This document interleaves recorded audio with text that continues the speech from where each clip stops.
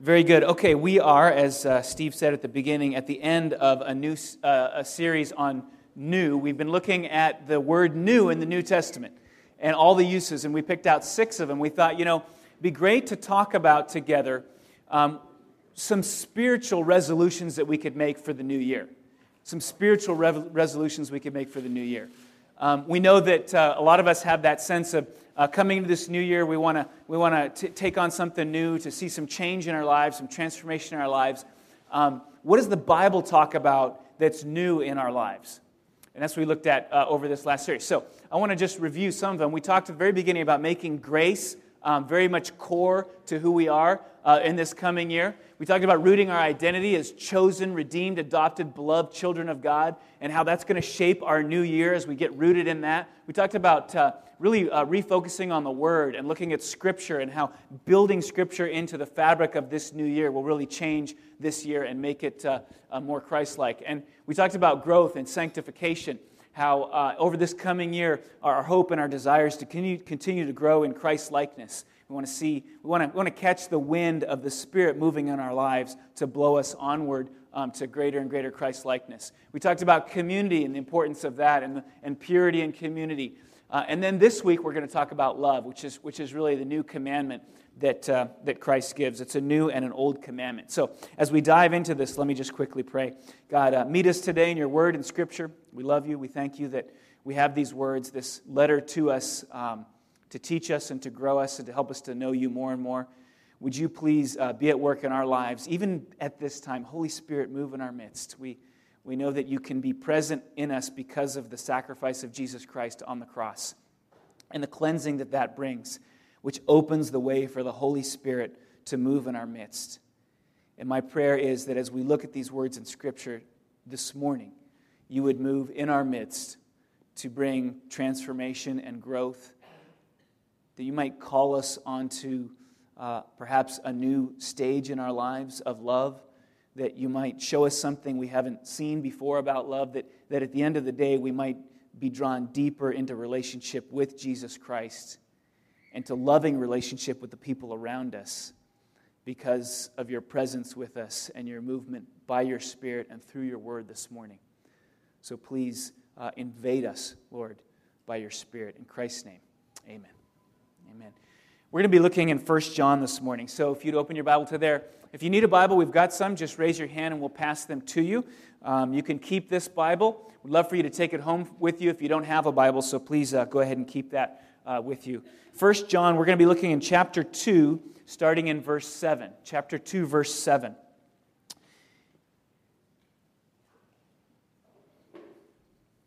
All right, in chapter 2, verse 7, John starts off and he addresses the people to whom he's writing with this little word, beloved.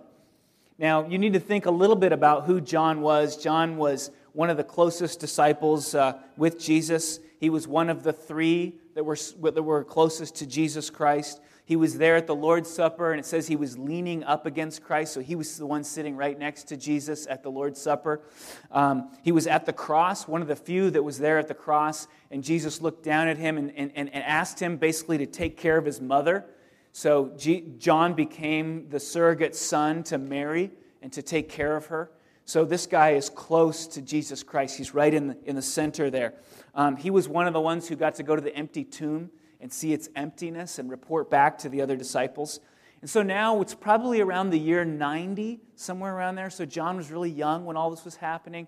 And he's writing, and he's writing to them as kind of the elder statesman of the church, not just the church, a lot of different churches. He's sort of the guy who has the beard now, and he has both this sort of sweet, elderly love for the people, and he's got this great perspective on what's most important.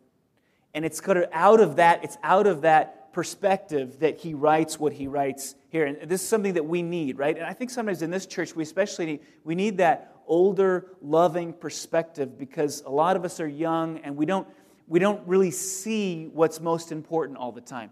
And we're getting that with John. He's pulling out what's absolutely most important as one considers following Jesus Christ. Beloved, I'm writing you no new commandment, but an old commandment that you had from the beginning. The old commandment is the word that you have heard. Now, the old commandment, the commandment that he's talking about, we've mentioned it several times, is the command to love. And if you go down to verse 9, that's where he sort of explains what this command is. He says, whoever says he is in the light and hates his brother is still in darkness. Whoever loves his brother abides in the light, and in him there is no cause for stumbling. So it's the commandment to love your neighbor, to love your brother and love your sister. It's a commandment that comes back from the Old Testament, so it's an old command. But it's one that was reemphasized in the ministry of Jesus Christ and centralized to some extent. And so it's a command that's not only old, but verse 8, at the same time, it is a new commandment that I am writing to you, which is true in him and in you. Now, the newness of this commandment is the Jesus Christ aspect of it. It's new in Jesus Christ. It's in him, this new commandment. Jesus centralized the commandment to love others, and he intensified it. Let's just look briefly at the two different versions of this. In the Old Testament, in Leviticus 19, 17 through 18, you don't have to turn there, I'm going to put it up. It says, you shall not hate your brother in your heart, but you shall reason frankly with your neighbor, lest you incur sin because of him. You shall not take vengeance or bear a grudge against the sons of your own people, but you shall love your neighbor as yourself. There it is. I am the Lord, it says. Now, in John 13, 34 through 35, John records Jesus' giving of this same command. And I want you to look at the way it's centralized and sort of intensified. A new commandment I give to you, that you love one another. Now, here's the intensifying part of it. Just as I have loved you, you also are to love one another. By this, all people will know that you are my disciples if you have love for one another. So God wanted his people to love one another from the very beginning. But as it is, as so often is the case, we're kind of hard-headed and we don't understand what he says. So when we read the Old Testament, we didn't fully grasp what it means to love one another. So God said, let me show you what it means to love one another. And he entered into the world in Jesus Christ, and he lived a life that demonstrated to us what love really is. Now, we're going to look at some of those examples in just a minute. We'll come back to it.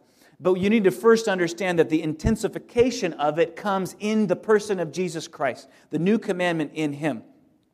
Then it goes on to say, at the same time, it's a new commandment that I'm writing to you, which is true in him and in you, because the darkness is passing away and the true light is already shining. Remember we stop and talk about loving, you sort of this, we're going to love people better, we're going to love more, we're going to do this. And it's really easy to slip over into sensing that this is sort of on us and it's our thing that we're doing. And John keeps us from going in that direction. He says, look, don't think too highly of yourself in this whole process of loving others. God is already shining the light of love through Jesus Christ. It's already happening. What you have is the opportunity to jump in with your little flashlight and shine and increase the light a little bit more and to be a part of what God is already doing. Just so we keep it into perspective.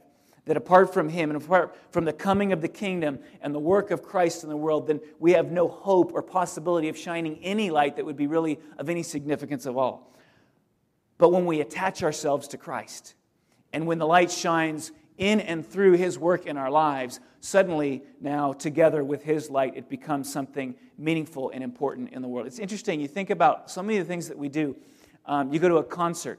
You don't get to jump in and participate usually. You sit in the audience and you clap and you cheer, but you don't get to jump in and participate. You go to a football game or some athletic meet, and you don't get to jump in. You sit there and watch. But when you come to Jesus, Jesus invites you not to just sit on the sideline and watch, but to get in the game. And to work alongside with him in shining the light into the world that he's already shining. What an amazing thing. I mean, it's like you're not good enough to play on the field in the football game, or you're not good enough to get on the stage and play in the concert. And certainly you would think that we're not good enough to get in the game with the maker of the universe and to play right alongside with him. And yet Jesus calls us to shine our light as He enables us to participate, to be caught up in what He's doing. It's remarkable. It's remarkable that He does that, but He does.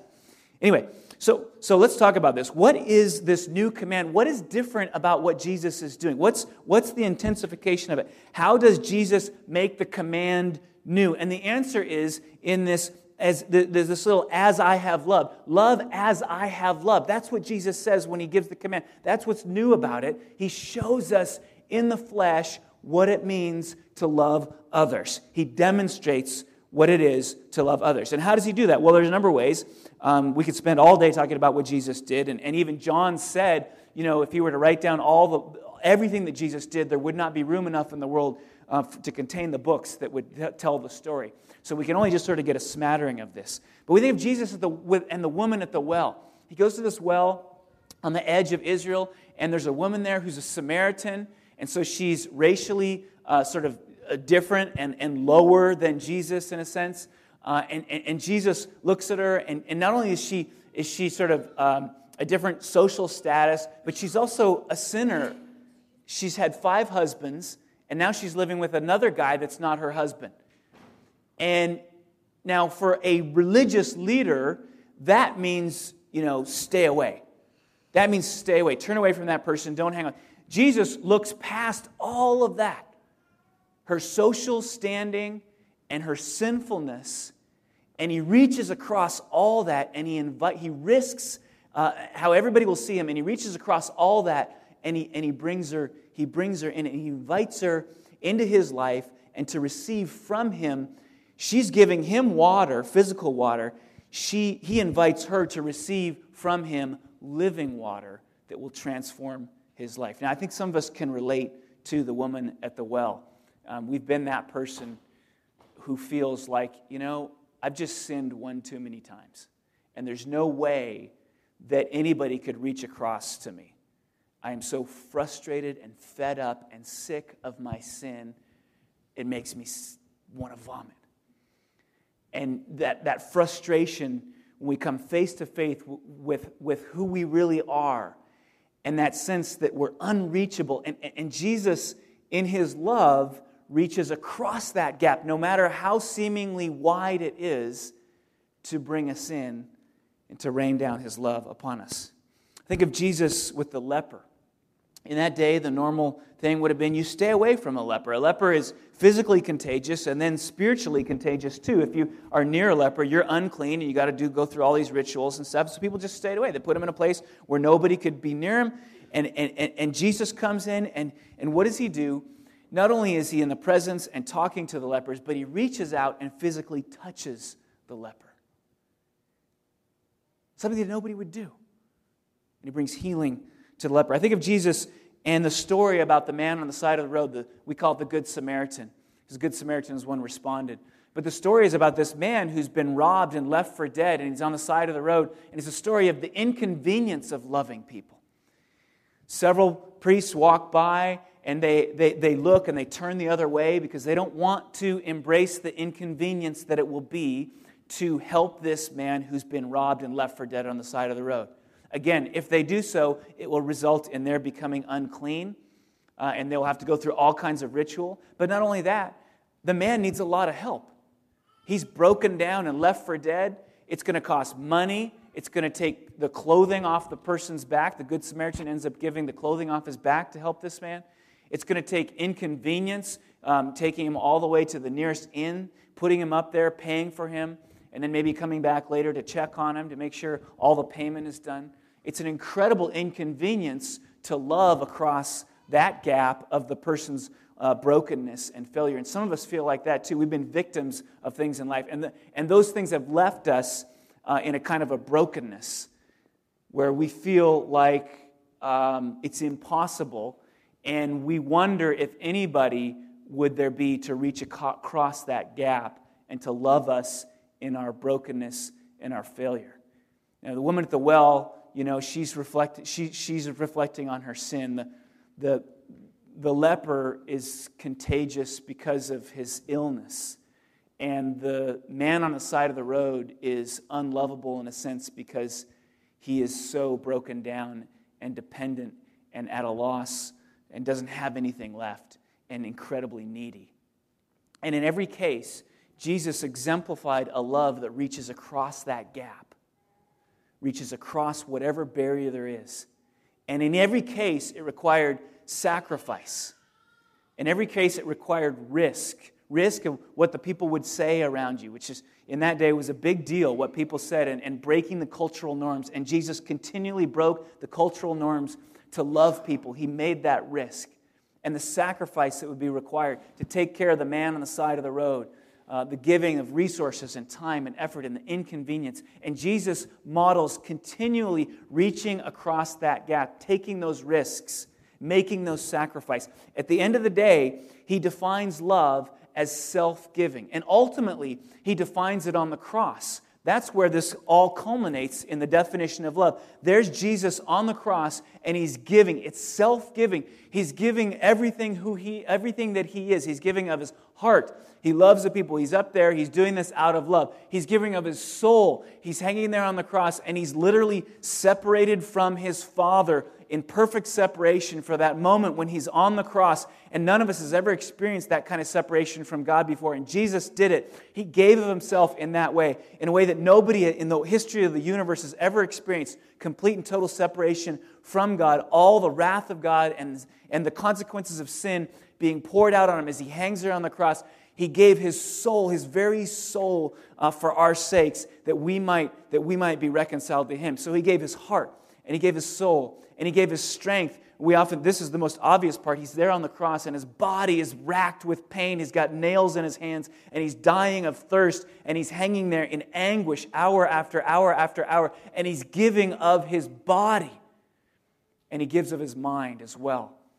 He experiences death after having shared his wisdom and knowledge for years and having people throw it back in his face. He goes up onto that cross to atone for sin and to give of himself completely. And that, in the Christian framework, is the definition of love.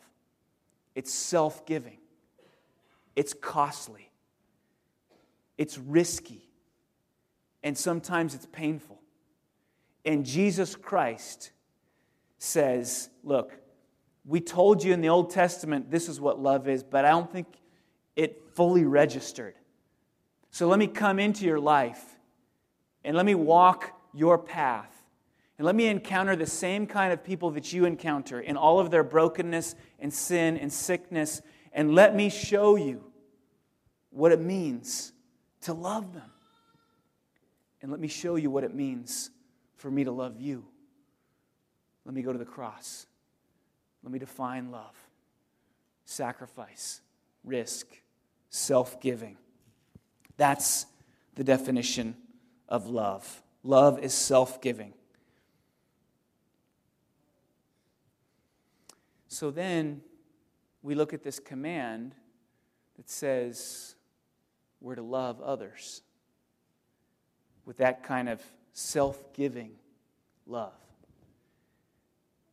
And I don't know, I wrestle with this. That's going to mean a lot to me if I really take this command seriously. It's going to mean some major change in my life. Because I'm going to have to become more like Christ. I'm going to have to be willing to give of myself and to sacrifice and to risk for the sake of others. And that's kind of a scary thing. And a lot of me fights against that. And my natural reaction to opportunities where I could do that is so often the wrong one. I kept thinking of our dog this week. And when she was a pet, a little puppy, they said, make sure that you put your hands in her dog bowl all the time, so she gets used to sharing her food. And if you don't, otherwise they'll get really protective about their food. And we had little kids and stuff, and so that was one of the things you want to do, is to kind of get them used to sharing and having hands in their dog bowl and their food. And I kept thinking about this week, that's like what I need so often. I need to learn to have other hands in the dog bowl, in a sense. Because I'm so selfish often that I don't want to share. I don't want to release that. And if that's going to happen, if I'm going to become like Jesus Christ, something big has to take place in my heart. Something has to change so that I will be willing to give of myself to others when it entails risk and sacrifice and loss and even some shadow of death. something is going to have to change in my heart. And so how do we meet the challenge that this command brings? To love others. How do we meet the challenge? To risk and to sacrifice and to love like Jesus loved. And again, we take our cues from Christ. He always teaches us how to do it. And so we go back to the cross. How did Jesus meet the challenge of offering himself for the sake of others? And you hear his voice cry out as he's hanging on that cross. He says, Father, into your hands I commit my spirit. Into your hands I commit my spirit. And therein lies the secret of our learning to give of self to others. It means that we're going to have to trust God. That's what it means. We're going to have to trust Him with who we are, with our future self, so that we can give up our present self in order to bless people God has placed in our path and opportunities that He's given to us to demonstrate Christian love. It's going to entail entrusting our being to God. Into your hands I commit my spirit, Jesus says.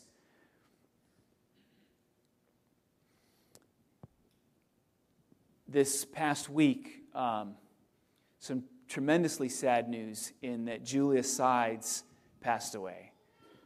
Julia was a member of our congregation, actually. Julia died up in Chico, and we are trying to figure out the details of how she passed away. It involved a train. We don't know what happened. We can kind of speculate. But Julia is a part of our congregation, and she's was a wonderful woman who I was looking for it today on my Facebook page. If anybody saw me on Facebook, that's why I was on Facebook today, this morning. I was looking for a prayer that she wrote to me and posted on my page. I couldn't find it. Didn't have much time to look. But it was a sweet... Julia had this way of sort of penetrating to the nub of the issue in prayer and saying the thing that made you sort of stop in your tracks and say, oh, I think she's hearing something from the Lord. Julie had a difficult life. She struggled with addictions.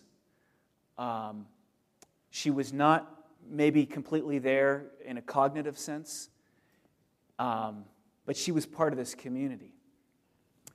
And in the life of Julia, we see a reflection of what we're talking about this morning and the love that we're talking about. Julia was part of the Thursday night home group, one of them, the Berkeley one. And I wasn't as close to Julia, but I watched that group, especially Andrew Franklin leading that group, love Julia in the way that Christ calls us to love. Now, it was imperfect, and I know there's a sense among that home group probably that we didn't do enough. And I want to remind you all in that home group who loved Julia that you would never be able to do enough, okay? Only Jesus could do enough. So we do what we can do, and we have to leave it. We have to leave it at that. But I watched this home group praying for Julia. I watched this home group. I watched Andrew on the phone over and over again with Julia to talk with her, to visit Julia when she was in the rehab, to sit there and strain and struggle and ask those hard questions. How can we help this person whose life is so messy right now? What could we possibly do? And I watched Andrew come to the end of himself and just cry out to the Lord Jesus, would you do something because I'm at my end and I can't help this woman? And only you, Jesus, can help. To stand in that gap and to pray and to struggle and to strain and to love this woman. That is what it means to follow Jesus Christ in His command to love your neighbor. And I was thinking about Julia this week, and I don't know what happened or how she died or the circumstances about it. What I do think I know is that she had a genuine faith in Jesus Christ and that her mind was very cluttered. And I have this confidence that right now she's experiencing the power of a love that is effective 100% to transform her and to take away her brokenness and to straighten out the things that are messed up in her mind. And I have this picture in my head of a woman who is clear-minded and able to think and beautiful and healthy and insightful like she was. And she's living that now. And that's the power of the love of Jesus Christ. And we jump into that, and she experienced, it's not going to be totally unfamiliar to her, because she experienced a small measure or sliver or piece of that here in this life. Because of Jesus Christ and because of the community of Jesus Christ that sought to love her and be Christ to her. That's the commandment. That's the new commandment.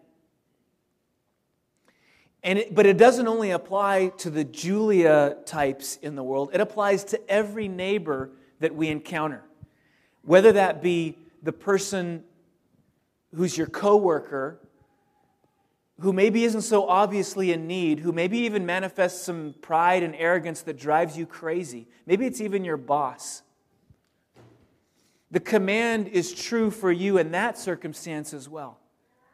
To melt that person with your love.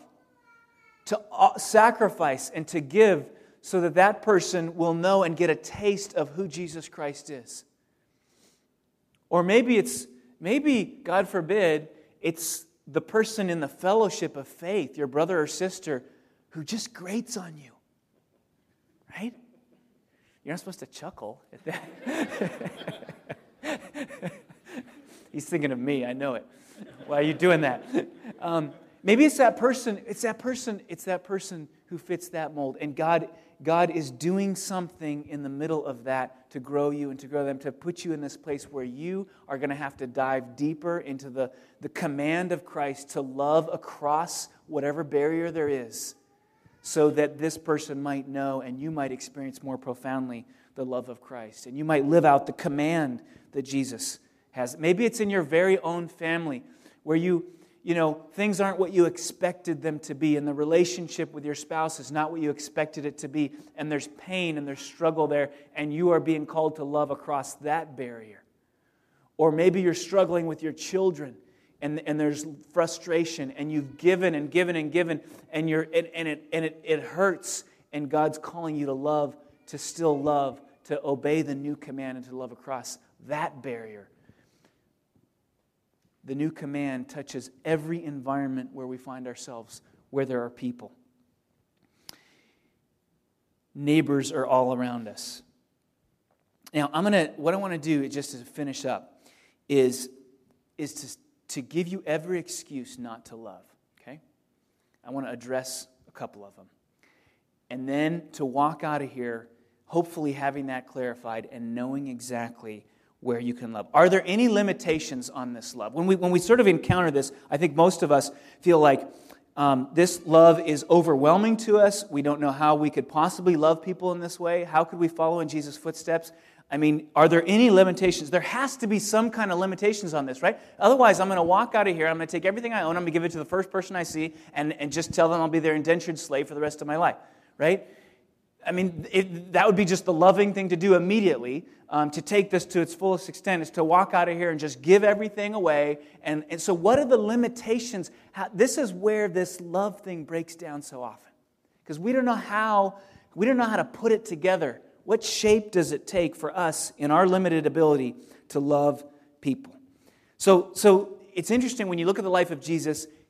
Because he was in earth, he was in bodily form, he had to make some hard decisions about who he'd love. And there are times when Jesus would leave a town and go to another town, and that town wasn't all fixed yet, right? Not everybody had been ministered to yet. And so Jesus made these decisions, and we see him making these hard choices. And because of our limitations, we have to make those choices as well. So how do we do that? What are the limitations on this amazing love that Jesus teaches us to embrace?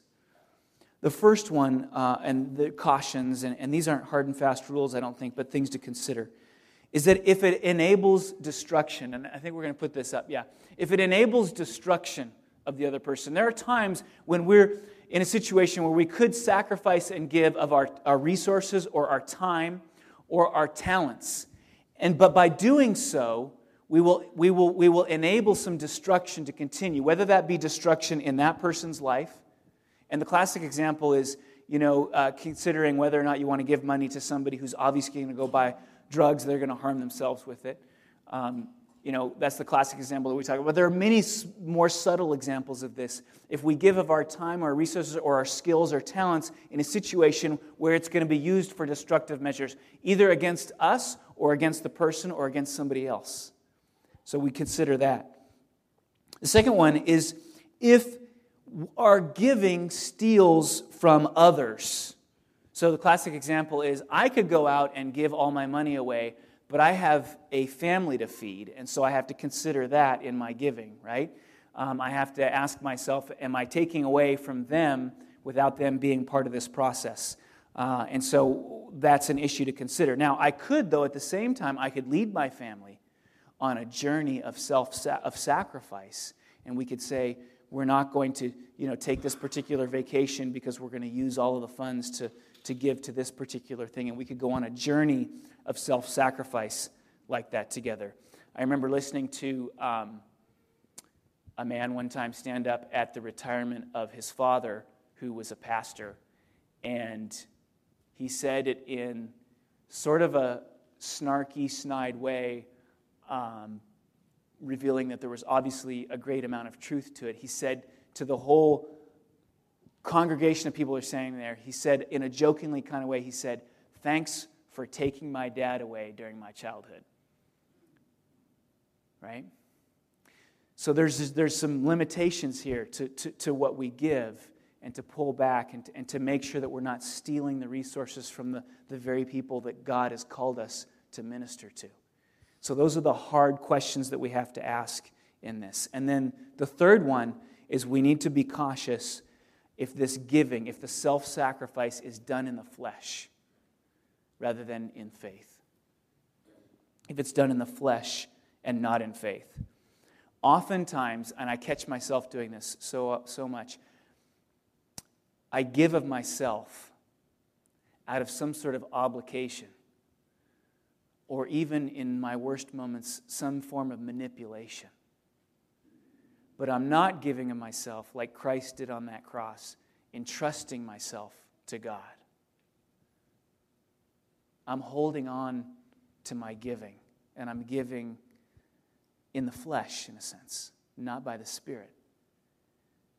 And so sometimes we get caught in this cycle, we feel obligated and we give, and we don't get to that point where we entrust our future to God to take care of us. And so we're not really giving because we pull back because we get scared and fearful. We haven't done it by the Spirit. We haven't done it in faith. We've done it in the flesh. And that is to be, I think, a limit on our giving.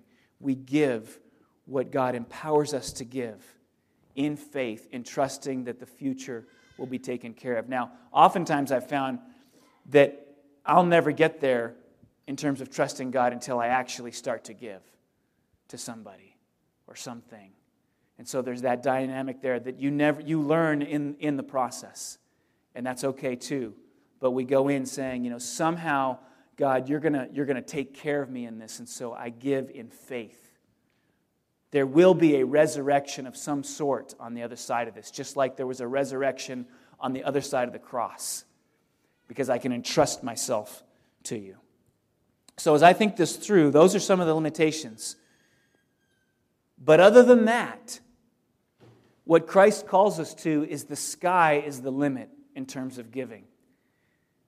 Our resources, or our time, or our love, or just our graciousness towards somebody who doesn't seem to deserve it, or whatever it is, giving love in that way, sacrificing, risking for somebody else. The sky's the limit because God is waiting for us on the other side of our giving to uphold us and support us and strengthen us as we commit ourselves into His hands. I read a book when I was in high school that I don't recommend at all. It's called Jonathan Livingston Seagull, and some of you have read it. And this was the spiritual wasteland I was in at that time. Jonathan Livingston Seagull was like my favorite book. And don't read it. But it's kind of a self-help book. But there was one thing about it that stuck with me and that I still think about and that I really find sort of amazing. So Jonathan Livingston Seagull is a seagull, and he's on the beach, and they're all just fighting over scraps of food, and he sort of says, he picks his head, there's got to be something more to life than this, than fighting on the beach for scraps of food, right? And so he starts to fly, and he starts testing out flight. And so he goes higher and higher, and like feathers start falling off of him because he's like diving. He's a seagull. He's not an eagle. He's a seagull. And he's diving down from these amazing heights, and and the feathers are coming off, and he's like, I think I can go faster. And he's just striving to sort of reach the limit of what's possible for seagull flight. And that was the part of the book that I really thought was cool. And that's the part of the book I think about when I think about love and the command to love. Somehow we've been called into this opportunity to sort of test God in this. How much will you catch me as I give of myself to others in self-sacrifice and risk? God, how big are you to catch me, to raise me up, to support me? And as we keep giving more, and we sort of reach higher heights of giving and sacrifice and love for others, we see that, you're that big to catch me. Let me go a little bit higher. Let me dive a little bit deeper into your mercy and your strength and your support and your grace and into your hands. Let me dive a little deeper into your hands and risk a little more and give a little bit more to the people around me, because that's what you've called me to do. And every time I do it, I know you more, I bless the people around me more, and I have this sense of who you really are. And I'm being transformed on the inside. That's what God is calling us to, is to love not out of obligation, but out of faith and trust that He will take care of us on the other side of the self-sacrifice and the risk that true love entails. That's what God is calling us to commit ourselves into His hands so that we can love the people around us. And I'm praying that as we've been talking, you've been thinking about people. Whether it's a fellow student or a coworker or a boss or somebody in your family. And you've been thinking, I could love that person more. And so what you do is you don't leave here and say, I'm going to, in my flesh, love that person more. You leave here and you say, Lord, if I risk, will you catch me? I'm going to step out in faith, and I'm going to love this person. And I'm going to do it because I trust you. That I can commit myself into your hands, and your hands are strong and powerful, and you will catch me. Jesus did that, and that's what we celebrate as we come to the table this morning. Jesus committed Himself into the Father's hands, and the Father's hands were trustworthy and true, and they received Christ, and He was raised from the dead. A powerful statement that God is faithful to us in our suffering and our sacrifice and our loss. On the night that He was betrayed, Jesus took bread, and we had given thanks. He broke it. He said, this is my body, which is broken for you. Do this in remembrance of me. In the same way, after supper, He took the cup, saying, this cup is the new covenant in my blood. Do this whenever you drink it in remembrance of me. This table is a reminder of Christ's world-defining love. And so when you come to it this morning, come to it remembering the depth of Christ's love. Are you the woman at the well where you've sinned too many times and you feel like it's all over? Jesus welcomes you. Are you the leper? You feel like there's something about you that is just untouchable? Jesus loves you. Are you the man on the side of the road who's been beaten and lost everything? Christ provides provision for you. And as you leave this table, would you prayerfully consider the people in your life to whom God has called you, that you might love them, that you might live out the great commandment before them and for them and through them, and as Christ empowers you. And would you pray today? And we're going to have people on the sides to pray with you if you'd like to stop and just pray for somebody. Ask for help. Lord, help me to love so-and-so. Or you can even say anonymously who that is. Lord, help me to love so-and-so. Or you can pray for anything else that's going on in your life that you need prayer for. The Holy Spirit is with us when we're gathered as the community, and it's a time for you to receive prayer and to see God work in your life. So as you go out, think about that person that you're going to love this week. And if you want to ask for prayer, then stop and ask for prayer. And if you want to ask for prayer for anything else, that's great. This table is open to all who've placed their faith in Jesus Christ. We ask that if you have broken relationship that you can repair before coming to the table, that you would do that, or resolve in yourself to do that at the earliest possible time, that you might honor the sacrifice of Jesus Christ and not take it for granted. If you're somebody who's just come to faith, today even, you decided to place your trust in that Jesus who went to the cross for you, this is a great way for you to begin your journey with Christ, coming to the table and receiving communion and remembering the cross. Lord Jesus, we commend this time to you. We know, Holy Spirit, that you're at work in our midst. Would you move, please? Help awaken in us a desire for prayer. Awaken in us a sense of our need. Awaken in us a vision for how we might love as Christ loved in the coming week. We pray this in Christ's name. Amen. And would you please, family of God, come to the table when you're ready.